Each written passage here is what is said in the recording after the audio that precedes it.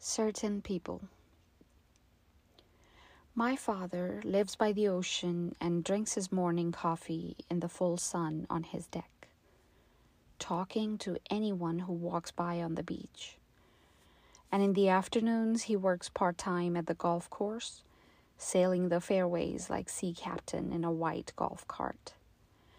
My father must talk to 100 people a day, yet we haven't spoken in weeks. As I get older, we hardly speak at all.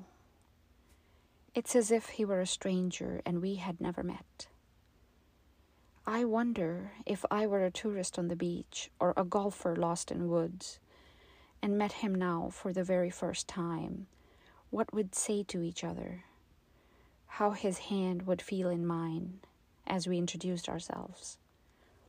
And if, as is the case with certain people, I'd feel when I looked him in the eye, I'd known him all